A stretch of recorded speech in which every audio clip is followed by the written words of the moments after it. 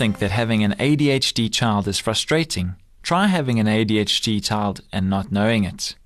Good day and thank you for joining us for the Focus on the Family Minute. I've worked with a lot of parents of ADHD children, and they tell me that once their child received an accurate diagnosis, it was like a weight lifted off their shoulders.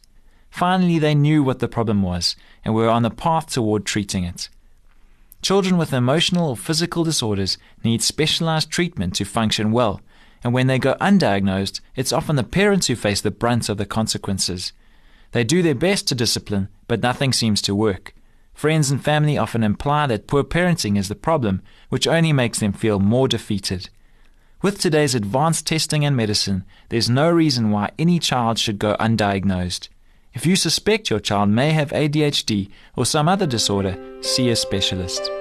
For more information on family issues, please call Focus on the Family in South Africa on 031 716 3300.